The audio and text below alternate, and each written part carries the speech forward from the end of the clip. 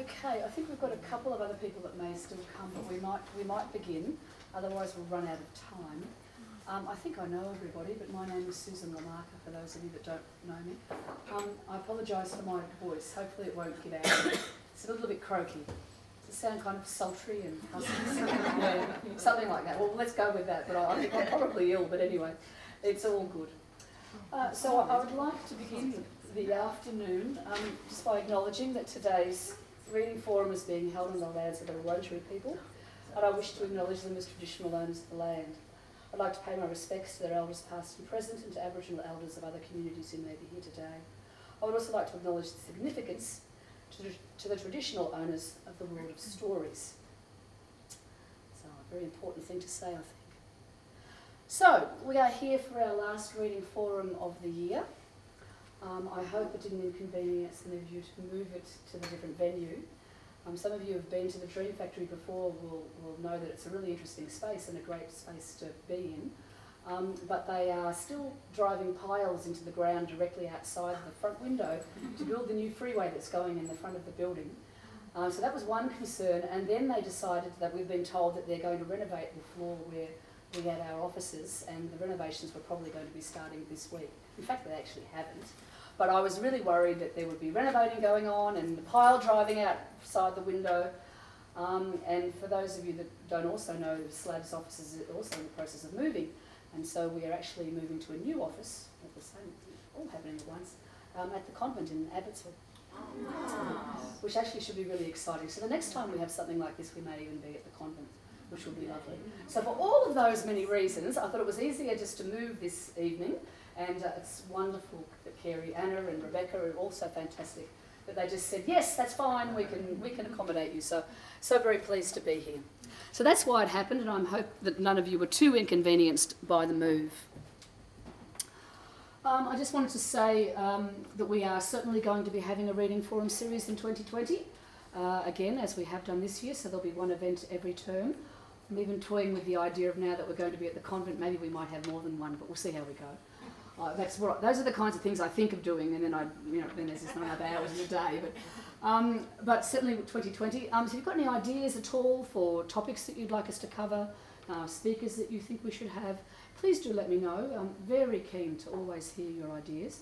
We will begin the year with our showcase again, and those of you that have been coming for a while will know that for the last couple of years we've been doing a primary showcase as our first reading forum, where we've allowed publishers to talk about what's new. From the beginning of next year, we're going to expand that slightly and make it a prep to year 8. So it'll cover that middle years, early secondary as well. So we're going to allow the publishers to talk about that early secondary area too, which I think will just give the showcase that little bit more scope. Last year we had 8 publishers speaking about what was new, and it was just fantastic. So hopefully you can join us for that. The others are still, I'm not quite sure what we're going to be doing. So please do let me know if you have any ideas at all. This afternoon we're here for graphic novels, or comic books, or whatever you want to call them. I'm not really, depends on who you're speaking to, doesn't it, as to what it all means. We have 3 wonderful speakers, 4 if you include the wonderful Kristen from the Kids Bookshop. But Liz Campbell first from Thornbury High, Rebecca from here, Carey. Bernard Caleo has joined us as a creator and a commentator, and then we'll have our usual 10 books in 10 minutes from Kristen. Though this time live, Kristen. Live. I don't envy you who were last time. Remember we had Kristen via video, but she was in France, wasn't she? Oh, really wonderful. So what is it, 10 books in what? 10 books in 2 minutes. Okay, 10 books in 2 minutes. Okay. So that's our agenda for the afternoon. It's a lovely, I'm not going to say small. I mean, I suppose it is a small group. It's not like a giant conference. So I'm sure our speakers wouldn't mind if you ask questions and we have a bit of interaction going on. It's always lovely to hear from what you have to say. So we're going to talk certainly first with Liz about that secondary environment at Thornbury High School. So welcome, Liz. Thank you. I'm going to keep it informal. Maybe even sit down in the hot seat, story time seat. Yeah. Okay. All right. I'm Liz Campbell, and I'm the head librarian at Thornbury High School. Started there this year, and prior to that I was just over there at Carey Senior School. Okay, so graphic novels at my school. I doubt anyone here has possibly ever visited Thornbury High. Has anyone been? Yeah, excellent. Okay, fantastic. But I thought I'd tell you a little bit about my school and my collection. So at Thornbury High we have a library collection of around somewhere between 20,000 to 25,000 books. It's a pretty big collection, and that includes over 2,000 graphic novels. And I have currently, I think, over 50 different manga series at the moment. So that picture there where you see those shelves, that's maybe half of my manga collection. It's a really huge manga collection. And in terms of our community, we're a school of over 1,000 students from year 7 to 12. And I think we're considered to be a school that is quite diverse in all kinds of ways, as well as we have a reputation for being quite an inclusive school as well. So that's us. So I often get asked, why so much manga? You know, why do you have so many graphic novels? And I think that question comes about maybe because of quite a few common misconceptions about graphic novels. You know, you hear that graphic novels, you know, they're just not complex enough. You know, teachers are saying they're too short, there's not enough words in them. You know, particularly with the manga, and also the superhero style sort of graphic novels as well, that there's too much mature content, they're too sexy, they're too violent, that kind of thing. So I think we need to start busting and debunking some of those myths there. You know, if graphic novels are not complex enough, I mean, what about something like haiku? You know, haiku wouldn't be a thing, it's very simple. Graphic novels, you know, not enough words. You know, are we going to throw out all our poetry books? Do they, you know, they don't have enough words. And in terms of mature content, I sort of feel that my art book collection has a whole lot more nudity in that. And as do my history books have, you know, depictions of war in them, and actual real violence as well. I personally believe that my graphic novels don't contain any more or any less mature content than probably the rest of my fiction collection. So I like to try and keep clear in my mind what the value of graphic novels are to my school. And for me, I think they really engage reluctant readers wanting kind of more edgy and alternative sort of themes. My school's very diverse.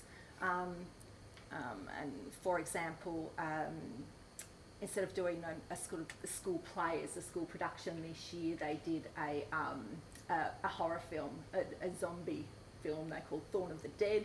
It was so cool. It was a zombie romantic comedy horror, so kind of rom-com horror, because film is very strong at my school. So, you know, that's the kind of student I've got. And you know, they like zombies, they like horror, they like edgy kind of alternative sort of things. And I think that graphic novels in particular come from a tradition where they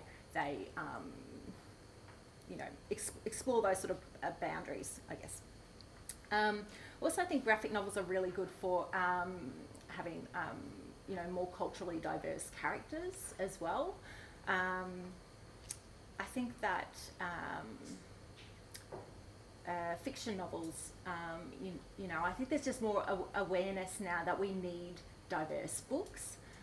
So I think that's becoming better in our general sort of fiction collections, that publishers are recognising we need more diverse books. But I think that graphic novels have always been much better at that traditionally as well, in my opinion. Graphic novels have such an amazing visual appeal that's really enticing. That's pretty obvious. But I sort of see my graphic novels as impulse buys.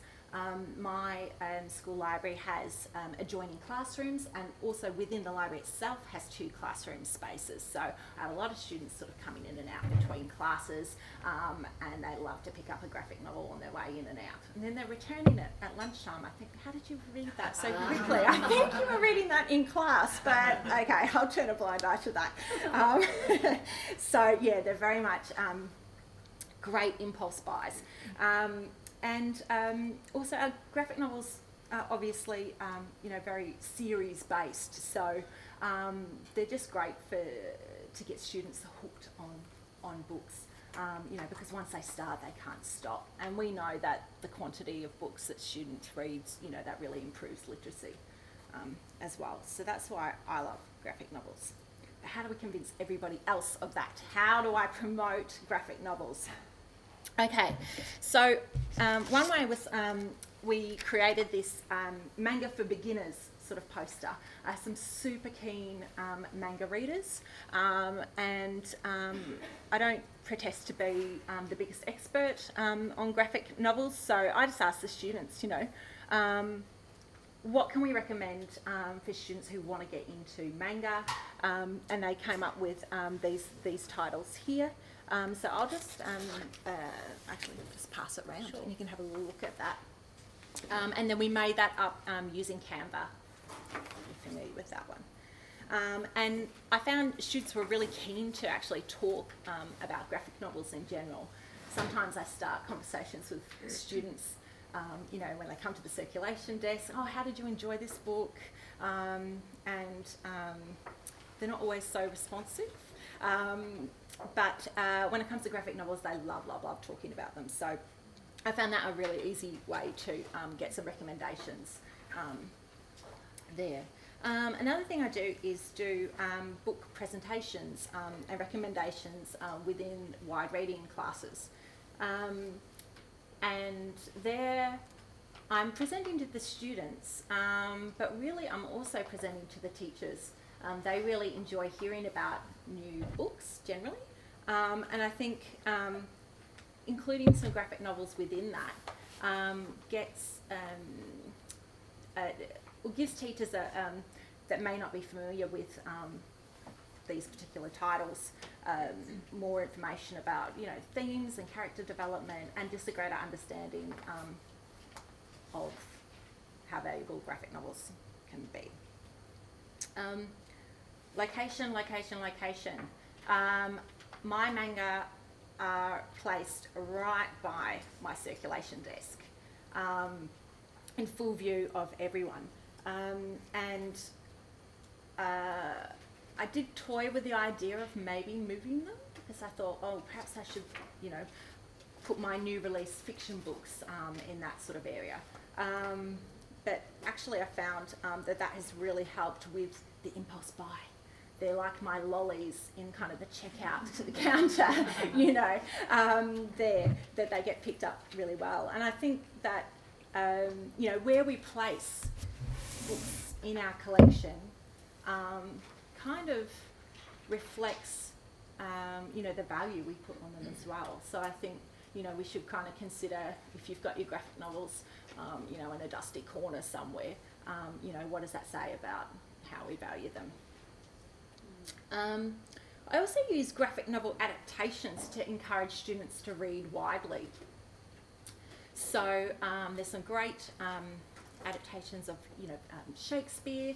There's ones of popular fiction series like Percy Jackson and Alex Rider and a number of different adaptations out there. And I recommend those to students who want to try graphic novels, give them something different. But then I also recommend them to students who are also already reading a lot of graphic novels, and just letting them recognise that they are reading books that have the same value as the fiction books in my fiction section. Same great characters, same storyline in the format of a graphic novel. And another thing I do is curate graphic novels for our English teachers who are teaching visual literacies as part of the curriculum. I think wherever you can link your books to part of the curriculum is always going to, give it more validation. Okay. So, cataloguing graphic novels, bending the rules. I love my cataloguing. I'm a little bit pedantic, but I do like to bend the rules when it comes to graphic novels. So one of the things I did at Carey was, in the senior school, was change the spine labels for the classification. So where you've got your Marvel and your DC characters, so your superhero style characters, you might find in your collection that they're often written by different authors. So they can be all over the place. But we know, well, I think anyway, a lot of readers go, I like Batman, I like Spider-Man. So what we did was, if we used the F prefix for fiction, that was the way there, and then BAT for Batman, or SPI for Spider-Man, and that allowed all of those graphic novels about that particular character to sit together. You just kind of have to keep it consistent if you're going to do something like that, of course. So. The other thing we did at the Carey Senior School was sort of break up our graphic novel collection into sort of almost like sub-genres, I guess. So we had our indie graphic novels all together, our classic comics, so it could be, your Asterix and your Garfield and some of those all together. We had a separate section for the senior fiction graphic novels.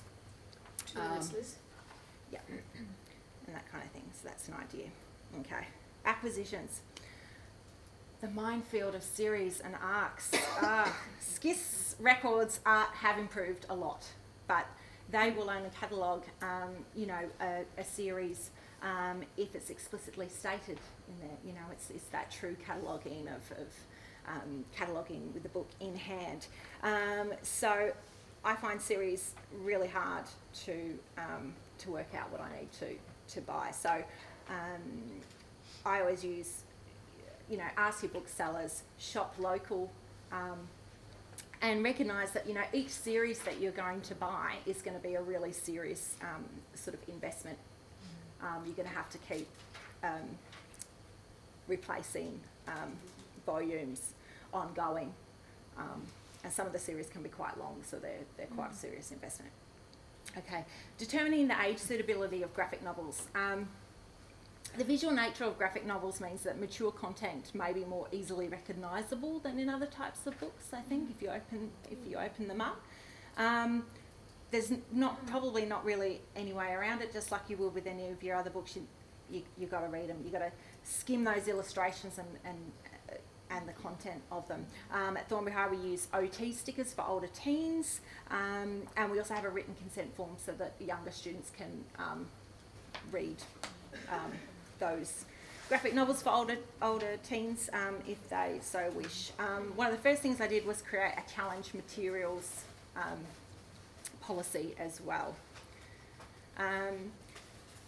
Madman Entertainment is an Australian company online, and they have a help section which gives you a really good explanation of their manga classification descriptions, which they've taken from some of the classifications from publishers called Tokyo Pop and Viz Media, who are popular publishers of manga, and that's a good place to look if you're wondering how to classify your manga. You may even notice some of those symbols on the back of your manga as well, if you take a look near the ISBN. Right. Thanks very much for having me. Please contact me. Some wonderful tips. Thanks. Yeah. Small token. From Slate. And now we welcome Rebecca. I might just sit here. I think You're going to sit there in her own wonderful library. So these are a few topics that frequently come up during discussions about graphic novels amongst educators, or maybe particularly primary educators. The last point is one that Anna and I have ongoing conversations about, and I think that graphic novels have a unique role in contributing to inclusive reading experiences for young children in particular, which shows how they are a progressive form of literature. I'm going to stick to my brief, which is 15 minutes. Oh, sorry. And hopefully in that time... You have 16. No, I'm hoping in that time we all together think more about graphic novels. I also imagine that we have a range of views and knowledge about graphic novels, so it's helpful to start by outlining our experiences. I was thinking how it would probably sound nonsensical to open a conversation with a group of school librarians and teachers by asking, do you like children's books or do you read children's books? Because the answers hopefully form a collective given, but probably more important when we're guiding primary students to be able to match books to young readers and who are still figuring out what they like. But our responses to the questions, do you like graphic novels, do you read graphic novels, might be less unified. We might have different perspectives or levels of involvement. I wonder if this is partly because the boom in publishing graphic novels for children has happened quite suddenly, really just over the last 10 years, and also because comics have a much longer history of being seen as not real books and therefore not belonging in school. Although today we know that graphic novels are mainstream, they're a growing and popular part of school libraries, and actually they aren't really used that much in the classrooms. So I thought to share your thoughts and experiences with graphic novels, and being mindful that we're just going to do this for like 1 minute, could you use these questions to talk to the person next to you? Do you like graphic novels and do you read graphic novels? Thanks.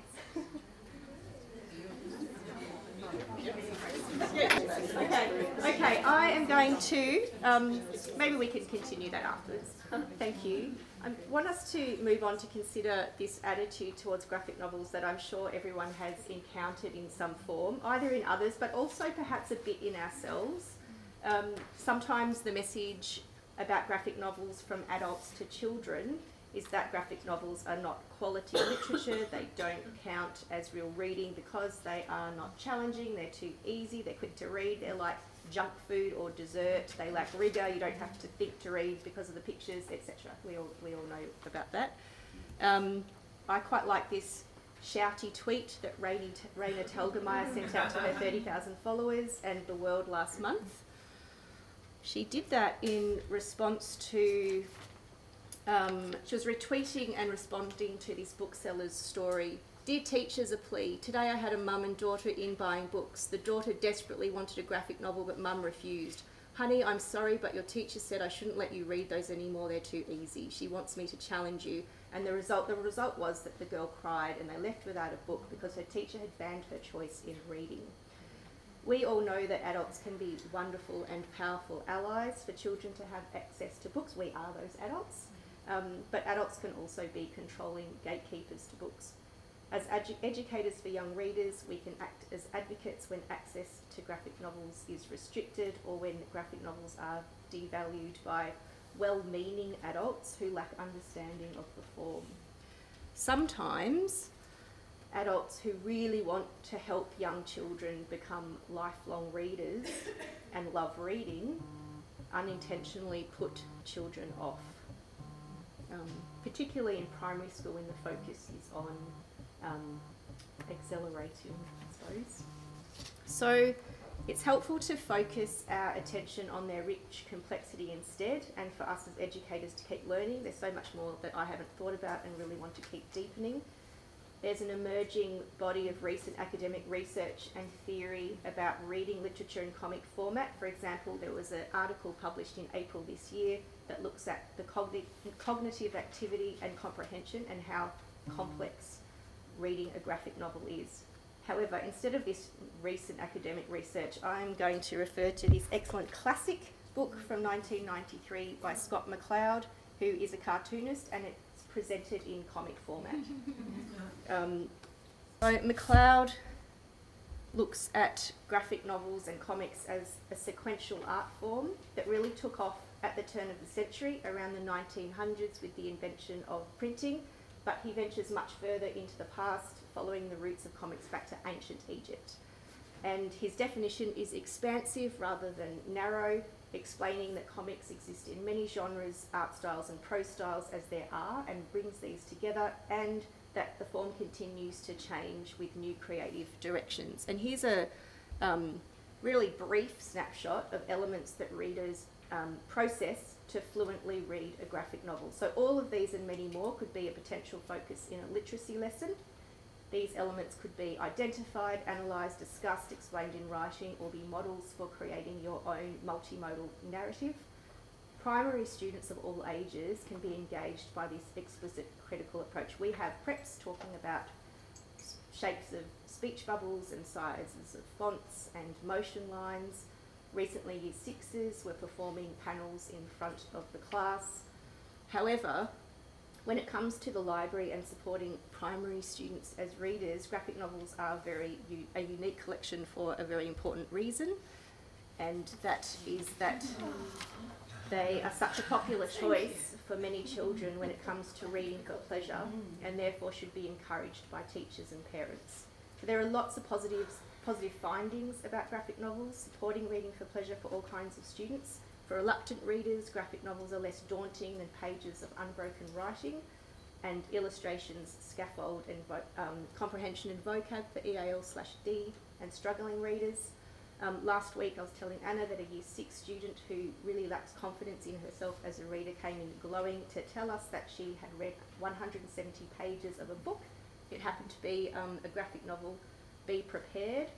She really needed that boost in her confidence. She needed that successful experience. And yesterday before school, she came in to tell me that she'd finished it and she loved reading. And I'm sure that it's not going to be this straightforward positive trajectory, but it was great to see that effect of reading a graphic novel. Anna recently offered Year 5s in our book chat program, which is like a book club. She paired the choice of reading Percy Jackson the novel with reading Percy Jackson the graphic novel, or reading both. Okay? Advanced readers can be enriched by the complex narratives in graphic novels. They have a high level vocab, and they can deepen student metacognition of how the interplay of words and images make meaning. We have a particular interest in building our collection of children's literature that includes the authentic representation of underrepresented and misrepresented communities, stories that include marginalised cultural identities, LGBTQI+ rep, disabilities, because of how powerful this can be for children. Professor Rudine Sims-Bishop is a notable early figure in the field of critical scholarship in multicultural literature. Here is a quote from her groundbreaking essay about books as mirrors, windows and sliding glass doors that explains part of this metaphor. So, up here we're also saying graphic novels are an important contribution to primary readers' access to stories that support positive self-identity, social diversity, equity and cohesion. You can actually look up a YouTube video of Professor Bishop explaining this. I've brought in a few titles of inclusive books if you want to have a browse of the kinds of graphic novels out there. Our collection here is always in circulation, so I thought it would be better to play it safe and bring them in from home. I've picked out some graphic novels for 10+ that have LGBTQI+ rep, created by authors who belong to these communities, and I've picked out some graphic novels that have main characters who represent people of colour. One of my favourites is Meg, Jo, Beth and Amy, that was published this year. It's a retelling of Little Women, and it includes intersectional marginalised identities. So for finding graphic novels for primary readers, these are just my personal tips really. For me, social media has been a great way to keep up to date with new graphic novels. Everyone, I guess, has a preferred social media platform. For me, Twitter is fantastic. There are a lot of children's literature-focused teachers, librarians, scholars, publishers, authors and creators on Twitter. It's like a constant PD tailored to your interests. And it's also worth noting that a lot of graphic novel creators and authors share their work in progress on social media, on Instagram or Twitter, so students can see work in progress and how long it takes. But everyone can find a social media platform that suits them. It's been one of my key ways of finding up-to-date texts. And I thought I'd also mention that There are online webcomics freely available. There are some for primary students. These are a couple that are online, and then often publishers spot them and turn them into print books. So I'm trying to build a list of that for us to use. 2 minutes, Rebecca. Yep, thank you. And a quick note on finding graphic novels for earlier primary years, because there does seem to be so many more for year 4, 5s and 6s. This is just my anecdotal research. Toon books are really good. They specifically publish comics for younger readers. There are lots of titles. The website has lots of resources and interactive resources. There's a bucket, I think that middle bucket is prep to year 2 graphic novels. And also just keeping an eye out, there are a bunch of graphic novels for younger readers, and I'd also welcome suggestions for that age group as well. Thanks.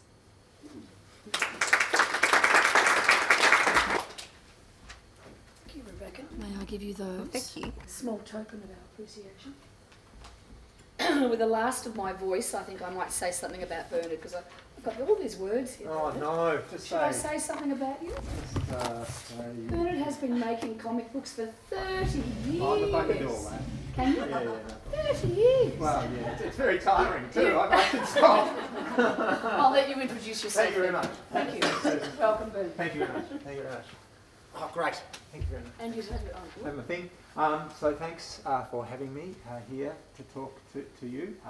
It's a great honour, particularly because I found, my name's Bernard Caleo, and I found comics in a library. We'll get to that in a minute. It's also wonderful because at the moment I find that I'm making comics in one part of my life, but also through Booked Out, who's that I'm sure you know as a booker of speakers. I do a lot of work in schools like Ivanhoe Girls, for example, and at the moment over at Year 7, Carey, so a lovely coordinator called Demi Vulgaris has got me coming in working with the Year 7s, and they're talking about multimodal text. And so those kids will get a chance to make an illustrated book or a movie or a comic. And Demi's got me into each of those classes for one session, and to introduce that modes of approaching multimodal texts, of which I would, as a totally unbiased representative, say that comics are the best form. Well, actually, best is I think actually they're the most complex of those illustrated books, film. I just think there's a lot going on, both in the reading of comics, but particularly in the production of comics texts, which I'm really. I think if I have a mission, it is to try and give that to as many kids as I can. That sense of the energy of making comics, which is a different sort of energy than a writing story energy. All right, I'm going to verbal on, but I'm going to keep to the thing. I'd like to also acknowledge that we are on Aboriginal country, and this country was dreamed and spoken, sung in the Bunwarang and Woiwarang languages, and I want to show this picture here, which is by my favourite Australian cartoonist. So Tommy McRae was born in 1835 on the Murray River, and for me, even though because of the year when he produced this, 1880, comics, as Rebecca pointed out, really come in the first years of the 20th. I think this is a beautiful, beautiful comic. Even though there are not boxes around these two pictures, Tommy McRae so grew up traditionally, but then was given a pen and a notepad. This is a really small piece of paper. You can see the lines on it, probably would have been about that big. And this is Hunting Emu, it's known as, this picture. I like to show this to you now, but I also like to show it to kids who I talk to because of the simplicity of the drawings, but the complexity and the simplicity. This sort of dance, this pas de deux that the comics continually perform is their power, one of their sources of power. So I won't go into taking all these two pictures apart, but yeah, I see this is a panel, and this is a panel, and one of my messages to kids and to you now is that comics start when there are two panels. When there are two panels, then there is the gap between, and once there's a gap between, then we are reading. We are going, here's the first picture panel here. I am requested, I am invited by the author, by the drawer, to connect those two together. And Tommy McRae, in 1880, was putting this. He was telling space. He was telling space. He was telling country, and he was telling people and culture. He was telling landscape and animal, and I think this is the invitation to our students as well, that they can tell their country, that they can tell their culture in this pictorial way, which I think is very, very nuanced.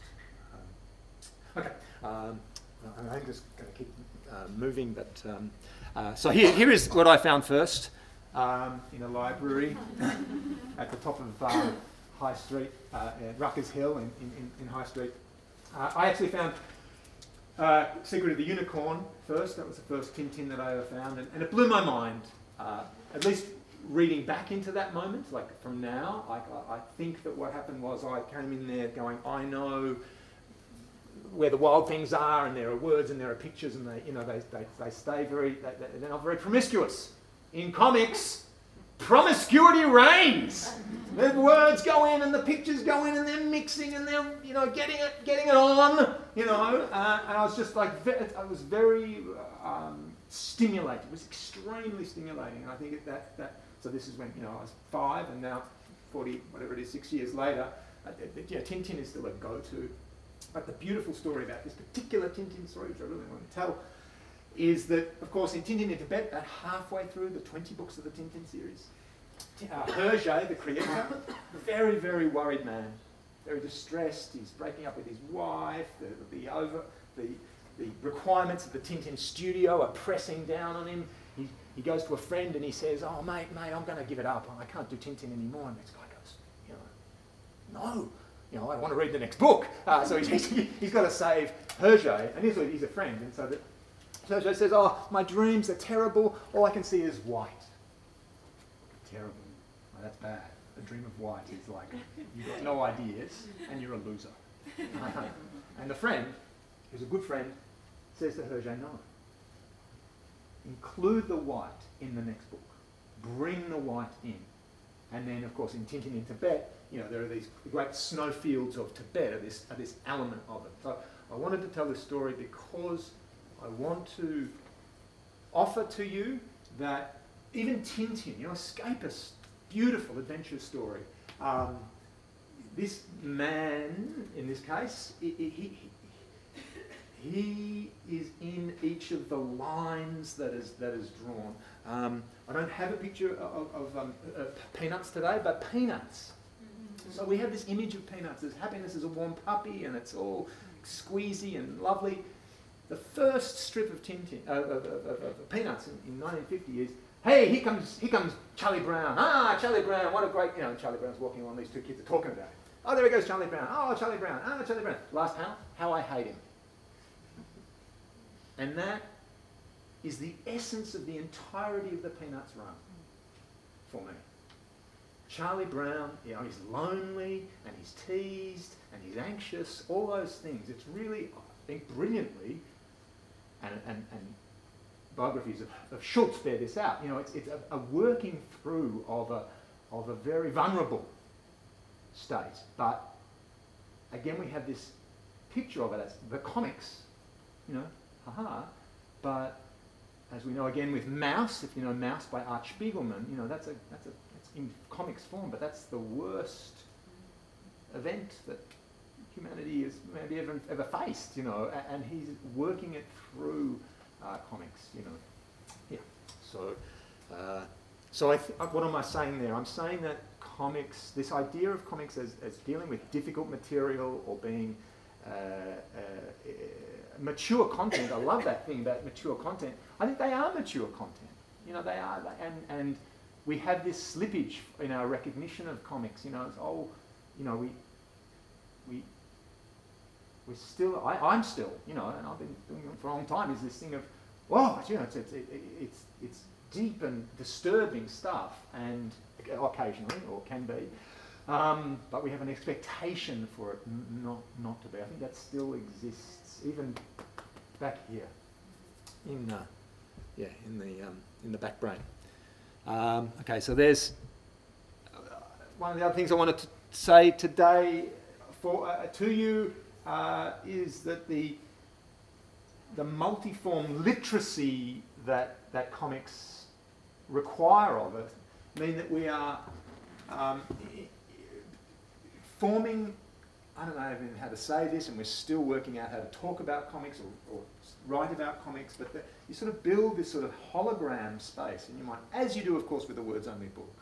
But in a comic, you're assembling it out of different material. I think comics should come with a sticker on the front that's saying "Some assembly required," you know, like a kit, something like that. You know, because and this is part of this complexity as well. We're putting together these things here, sweat drops. Some people love to call them emanata. You know, so little swirls that that Hergé uses. It's a very complex assembly process that's being performed as we read comics. So I just want to talk a bit briefly now about stuff that I have been doing, I suppose. So this is a big compilation that I edited for Allen and Unwin called the Tango Collection, and it includes, as you maybe see, that all those different heads are all the different, not all of them, but a lot of the different authors who are collected in this collection. Lots of short strips, 1-page, 5-page, 10-page strips. Because part of my mission is to present comics back to, particularly what's happening in Australia, what's happening to us, to you, to say that there is this. It's not an industry, I don't think, because there's just not enough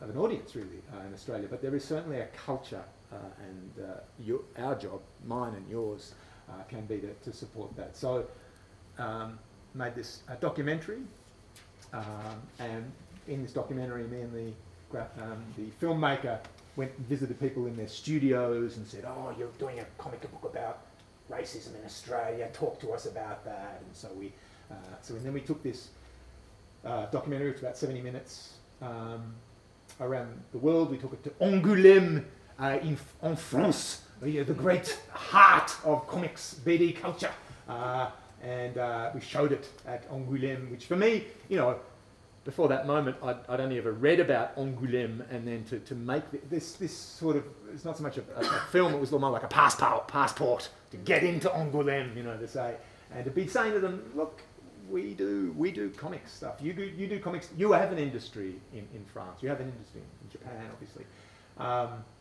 But we are doing stuff in this country, in Australia, and people can only do it because they love it. Because that's the return, you know, one of the things that I like to do at schools is to talk about zines as a way into comics, as a way of producing comics, as a way of practicing comics. And so it's a little zine that an issue of a zine that I've made. And now I'm going to do this experiment really, where I'm going to read you a comic, or perform you a comic. That I made last year, called The Potter's Point. Grossard Point Ventnor, Phillip Island, the late 1960s. Everyone got a drink? Good, because I'm going to tell you a ghost story. Ooh, Eric, is it a true story? Of course. So, I've lived here now for 10 years, 1 year in a tent, on animal furs with a wind-up gramophone. Eric Juckett is a potter. He's built his home and studio on the point. The little sign says Eden Rock. He's made a garden. How about those tomatoes, Eric? Mine will ripen before yours do, Greg. He's raised an aviary. Who's an eclectus parrot then? You are. You are. Keeps a menagerie. Ah, you cheeky monkeys. And hosts glorious dinners. And the point is named after Captain Grossard, Barry Humphries, Jan Badans, Paul Cox, Wendy Hughes, who came here in 1868 for a shooting party that went bung. Bang! Oops. Ow! Sorry, idiot. And made his dying wish. Please, please. Want a ciggy? No. A drink? No, no. Please bury me. Where? Here. Idiot. Well, over the past century, the point has crept closer and closer to Grossard's lonely grave. 1868, cliff line. 1968, cliff line. One night, I was walking by the grave and... Ruff, ruff! What's that, boy? Oh, look here. I presume this bone's connected to the hip bone and so on. Ah, alas, Captain Grossard. I never knew him, Horatio. And so, I buried him further south along Grasside Point. But, some time later, I was sitting at this very table, alone. You moved me.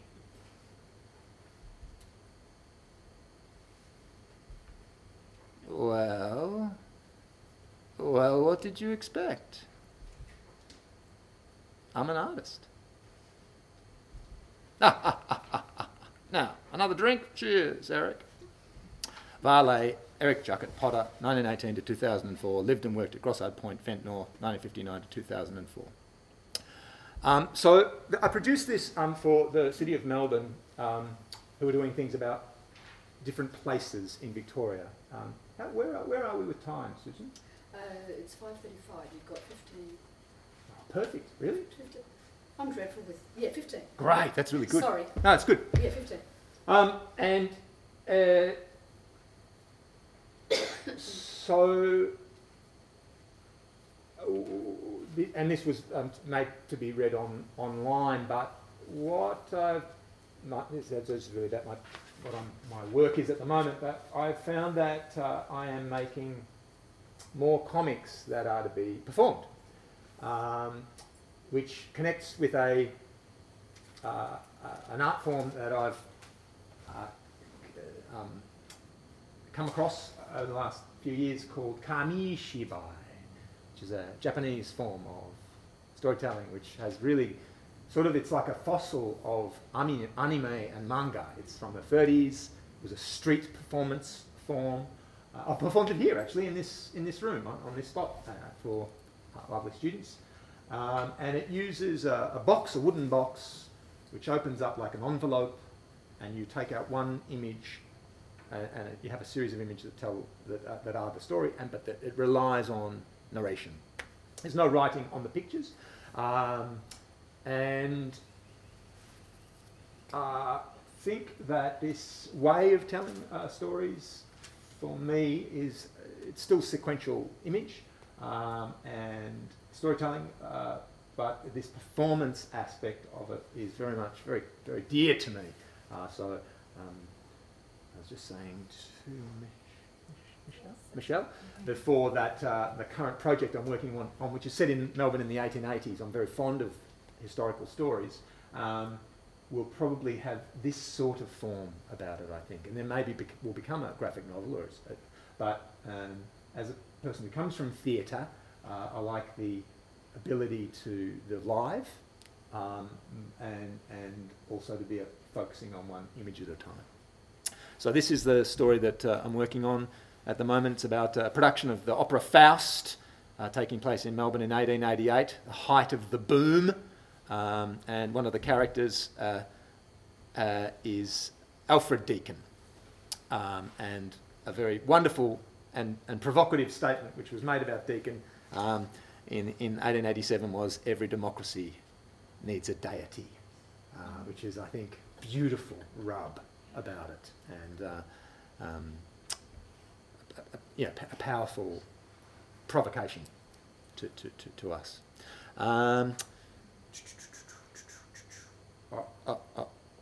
Let me show you some work by other cartoonists who are friends, I suppose, and colleagues. The wonderful Mandy Ord, who lives in Eltham.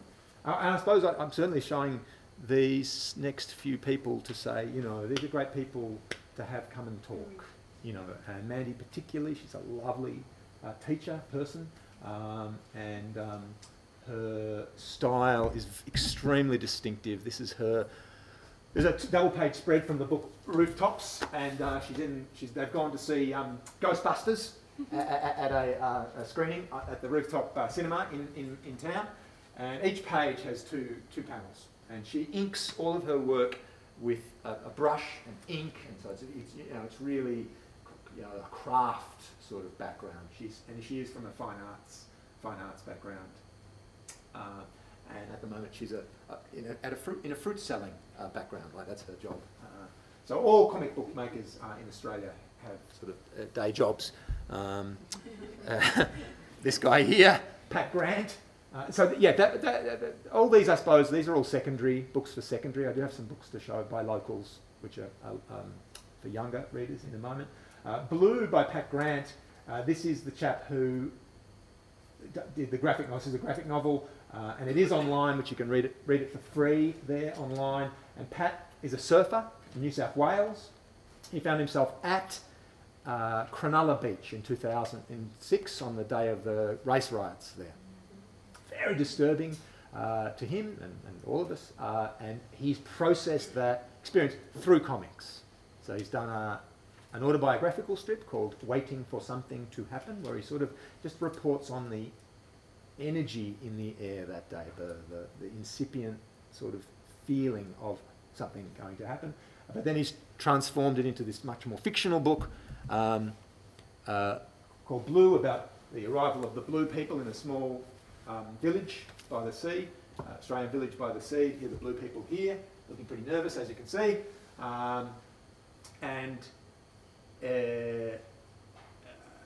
It's got the best swearing of any comic I've ever seen.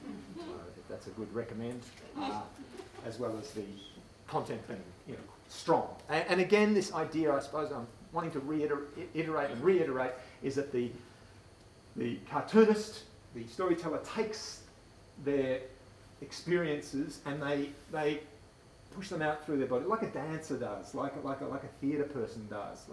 Pat has a saying that he says that the stylus or the pen or the inking tool you've got to think about it as a lightning rod, and it brings that down out of the head and out of the body of that artist and onto the page. Certainly, the later pictures of Charlie Brown that we look at in the Peanuts run, of course, it goes for 50 years, Peanuts, every day, and then he dies. Charles looks like a couple of weeks after the last one's printed.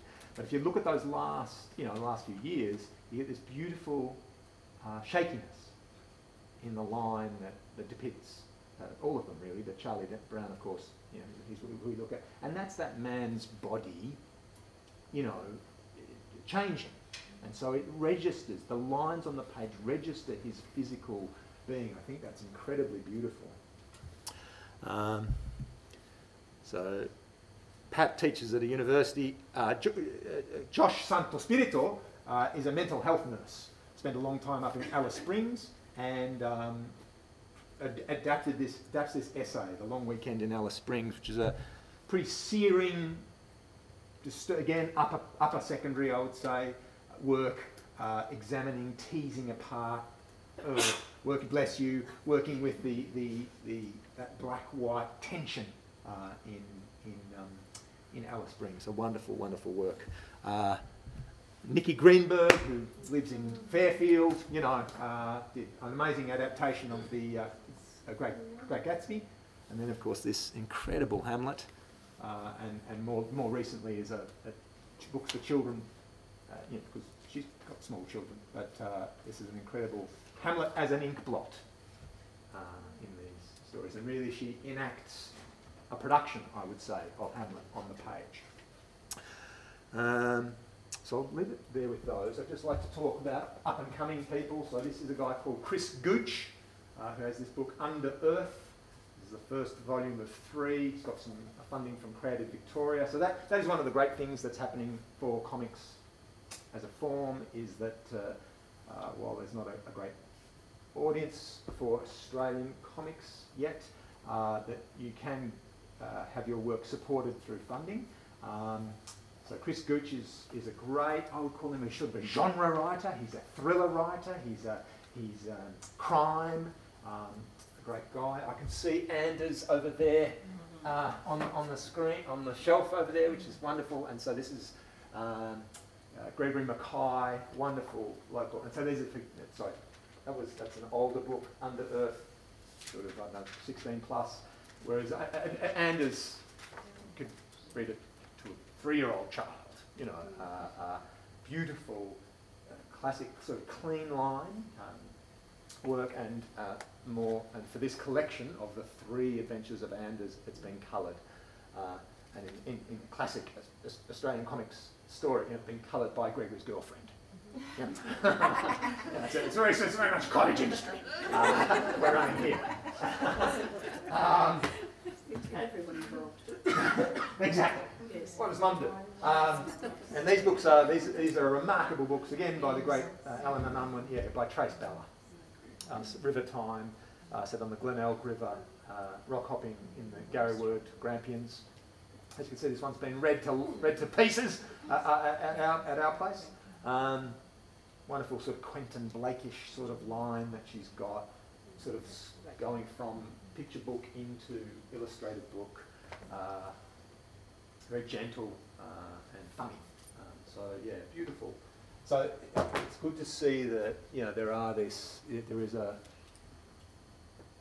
amongst the local cadre of makers, there's this both for mature readers and for younger readers. And I think that Alan and Unwin, who really did a lot of publishing of Mickey Greenberg's books, for example, I think that what they found really was that, again, there's this trickiness of getting graphic novels, just the uptake necessary for a large publisher to get the return that they needed. So these children's ones have worked better for them. This is one that I and Erica Wagner from Alan and Unwin and another friend, Elizabeth McFarlane, who teaches comics at Melbourne University, banded together and made a publisher, 12 Panels Press, and we've published this book set in Alice Springs along the Larapinta Trail. And this chap here, Jan Bauer, is a German chap and from Hamburg, and he has this walk along the Larapinta Trail. And it's a romance. I would say there is a human romance in the story, but I think we'd say really it's a romance of an outsider in the Australian landscape. And the final, I suppose I wanted to tie off there just by saying that this autobiographical, this turn to the autobiographical, it's been a really big part of the renaissance of comics, I suppose, that we've had since Mouse, 86 and Mouse. But what is great to see is that there is, and even of course these books are autobiographical of Trace's, but there's fantasy involved in them as well. And what I think the offer is with kids who are making comics, so I'm about to go to Xavier now and run a comic books workshop, and what I'll be trying to do there tonight in the 1 hour that we have will be to get the kids to think of their lives, to draw their lives, but to bring in a in this particular case, a super heroic element to that, going home or playing a game of football or that sort of thing. So I think that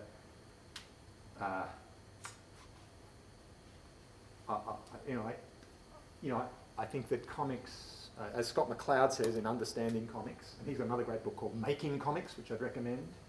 And actually, I'd get that, and I'd get Linda Barry's new book, Linda, Lynda Barry, Linda Barry, who is a remarkable provoker of visual text, American lady, and her new book is actually called Making Comics as well. So you've got Scott McCloud's Making Comics and Linda Barry's Making Comics. And Linda Barry is a sort of a more, I think, a more deep, creative process sort of lady, discovery sort of lady, and McCloud is a bit more technical.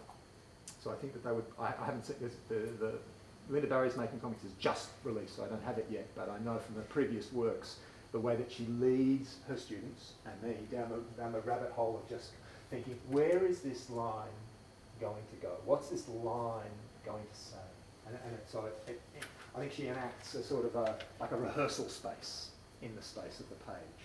So it is really a process of discovery and sort of thrillingly exciting about what your personal language is, your personal visual language, which, smiley faces and stick figures are wonderful. They're just wonderful. I can't draw. Yes, actually, it seems like you can draw. You draw me a smiley face. Oh, there it is. That is the smiley face that nobody else has ever drawn in the world. The way the way the little hook goes around where the lines meet, the way that one eye is lower than the other. You've just drawn, it's a different category of depiction. I don't know how we do this, but I really want to break it apart from drawing well and just go, cartooning is just like crappy drawing. It's just like discovery, unpressured drawing in terms of an outcome. 1 minute then. Wonderful. So that's it's perfect timing. So that's so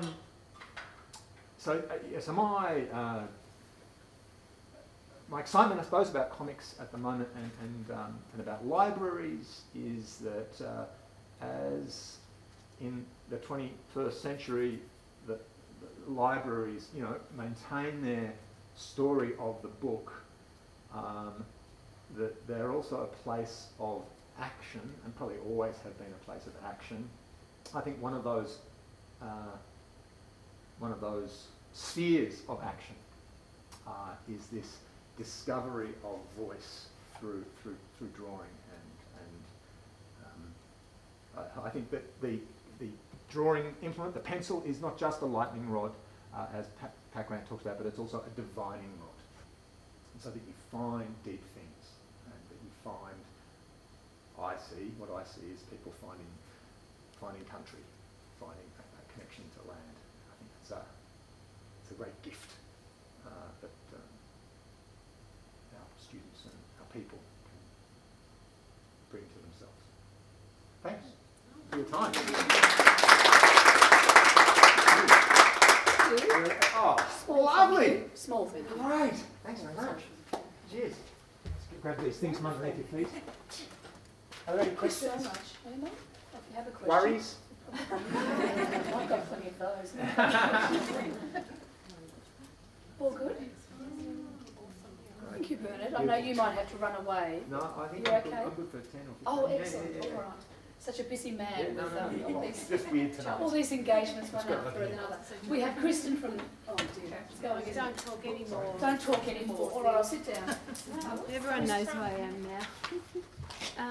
I just wanted to, Kristen from Kids Bookshop, but some people know also that I have another job, and that job is in the publishing world with Penguin Random House. So there's a couple of things I'm going to say tonight with my publishing hat on, so excuse me if I do that, because the graphic novel thing is a very interesting idea for publishers, but it's always been very, very difficult to make graphic novels work from a financial point of view. They're very resource heavy, they take a long time, they're often full colour, well they used to be, and so, but we understand the demand and we understand the value, and so I was saying to Anna before that it's something that we are looking very closely at in terms of using the content that we have as publishers to format into graphic novels. So watch this space, because Penguin Random House are very keen to make sure that you've got access to good graphic novels. I wanted to mention that this book that Bernard illustrated is over at the bookstore. I also wanted to mention from a bookseller point of view that we had a list of the books that the speakers were going to speak about tonight. Getting those books was impossible. And some are just on the way in, Some just in front of us. you know, and I think that even people like Scholastic got a little bit caught unawares with the Rainer. They're bringing in 30,000 copies now, so you should be right for a little while. But, you know, such is the demand. So I think that word is spreading. Anyway, I've got 10 books in 10 minutes. Off you go. I'm starting off with some grown-up books that if you're a secondary librarian or teacher, you might be interested in. You know this story very well. This is Richard Harris and Craig Challen Strains of the Year this year. And their story is one of the most moving stories I've heard. I've heard them speak about this story, and now they've written the book. They're two very different personalities. Those personalities come through in the writing. It's an extraordinary story of the rescue. Everyone knows the story, but to get the kind of into the minds of those rescuers is quite another thing. And they continue to be very moved still by the whole process. They didn't know whether those boys were going to be coming out alive when they went in there to rescue them, and they just kept sending them out. They didn't know they would come out alive. It's a really traumatic experience for them as well as for the kids, I suppose. But anyway, that is just brand new out. That's a November publication. So no reason why you can't share that with your older secondary readers. Of course, we can't have a chat about books without talking about the beautiful Archie Roach autobiography. This is a really, really special memoir. Most of us are familiar with Archie's story, I assume, but it's taken a long time. I had some dealings with Archie some time ago in relation to the Indigenous Literacy Foundation, and his manager Jill talked to me then, probably 3 or 4 years ago, a bit longer actually. It was when Penguin Random House were in Camberwell, so that was a while ago now, about writing Archie's story because it is so extraordinary, and he has so much to offer in terms of the Stolen Generation, his music, his relationship with Ruby Hunter, which was just beautiful. Great photos, great interesting story to tell. I don't know what else to say about Archie's story because it's a really important one, and we should be sharing it with older readers who can manage something like that. I've gone quirky for this one. Word of Dog. This is a really unusual book, but I've included it because I feel it's like these illustrations of the artwork with these dogs. It's the comments in the text is from the perspective of the dog. So it's like someone's put a mask on and talked, but it's not coming from a personal space, it's coming from the dog. Does this make any sense? Probably not. But I quite liked the idea that for some of them it was just a line. So this dog's is, I'm not lost, I'm exploring my boundaries. I thought that some of these things would make really good prompts for writing exercises actually. Here's Lizzie. Never sleep past 11 a.m. is your secret to success. Won't leave home without lucky undies. House rule, no smartphones in the toilet.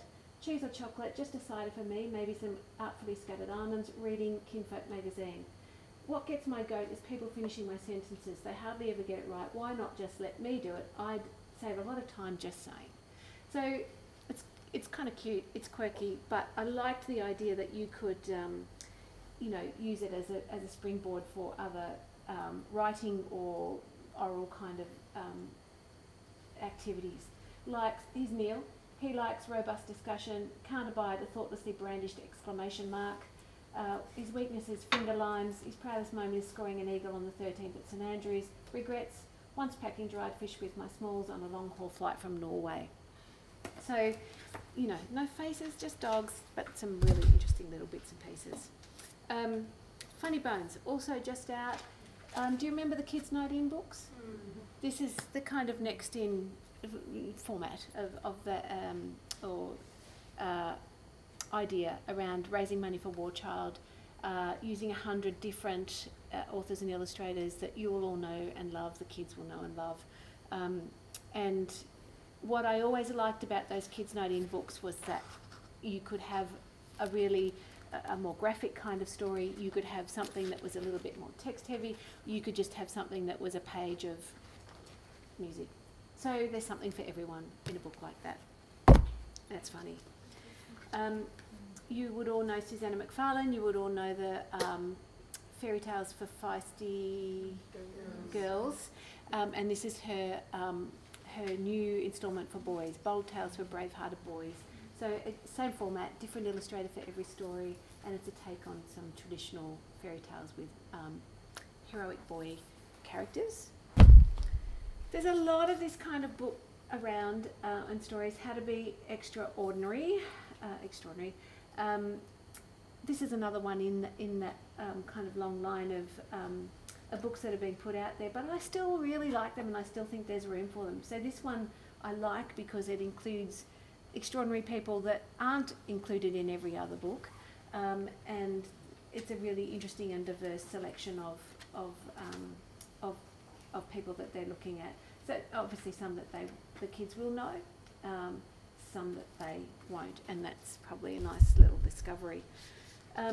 You've probably all seen Dr. Seuss's Horse Museum now, and how exciting that it's Andy Joyner, and he's had a terrific time with this, going to New York to have it launched over there, etc. So it is quite sophisticated and quite text heavy, but if you're interested, there are posters over there that you can take home for the library as well. I've included Mem Fox's The Tiny Star because I'm sure most of you will have read this, and most of you will understand the themes and the significance of those themes. So this book, Mem tells the story of this book being written when her sister was terminally ill, and so it's for her sister, and it's incredibly moving, but beautifully illustrated by Freya Blackwood. And I just love the colour palette of the illustrations. I love the idea that this motif here just continues on as a motif throughout the story. So it'll appear as the rug on the for the baby that the baby's wrapped in, and it'll appear somewhere on a cushion or but there's just, I guess what I'm saying is there's so many layers to this book. It could be just read as a simple book about the life cycle, you know, and love and loss and happy families and sadness and all of those things, or it could be talked about on a much more sophisticated level in terms of visual literacy, those, you know, significant themes of grief and loss, but also of hope. And that last picture in the book where they're all sitting on the roof and the stars are out. It's just very peaceful and beautiful. I just adore this book. It's beautiful. Something completely different. A Banana is a Banana. I don't know if you've had a chance to see this one yet. A Banana is a Banana is a song that Justine Clark sings, and Heath Mackenzie contacted Justine and said, I reckon that song would make a good book. And she agreed. And he said, and I'll do the illustrations for you. So Justine roped in Josh Pike, who most of you will know is as a singer. And together they've done this book, A Banana is a Banana. And it's lots of fun. But it also, you could have lots of fun with this because it asks all those very philosophical questions about, you know, is an eggplant, if an eggplant really grew eggs, chickens would be out of a job. You know, if a catfish was really made of cats, then it might get chased by a dog. Again, could be just a really good fun read, or you could look a little bit deeper into that and have a good conversation about the things that kids get a little bit kind of bamboozled about in terms of taking things more literally. There's Justine and Josh are out and about over the next month, and if you hear, there's a trailer that Penguin Random House is putting out. If you hear them singing together, it's great. It's really, really good, and they have a lot of fun with it. And this one, What is a Refugee? I really like this one. Again, you know, there's books out and about, I know that, on this topic, but I like this quite simple approach of putting everything into perspective. A refugee is a person just like you and me. Simple. Refugees had to flee their country because they were in danger. It just the simplicity of this really makes a lot of sense to me, and that the kids will readily understand what the book is trying to do, and that repeated theme of just like you and me. And then to have at the end some famous refugees that they won't even think about as being refugees, again puts it all into perspective.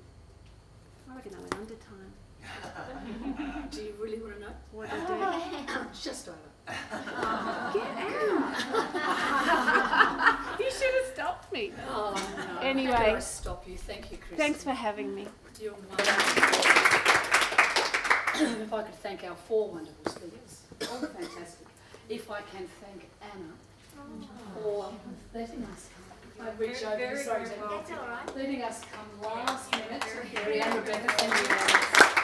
Thank all of you for coming and for supporting the reading forums this year, and I do hope to see you all again next year and at that November conference. If you haven't signed up for that, do so quickly. There's almost no room left. It's going to be wonderful. Please have a coffee or anything if you like before you leave. Browse the bookshop again. These look fascinating, the tubs down here, so do take a look. And thank you.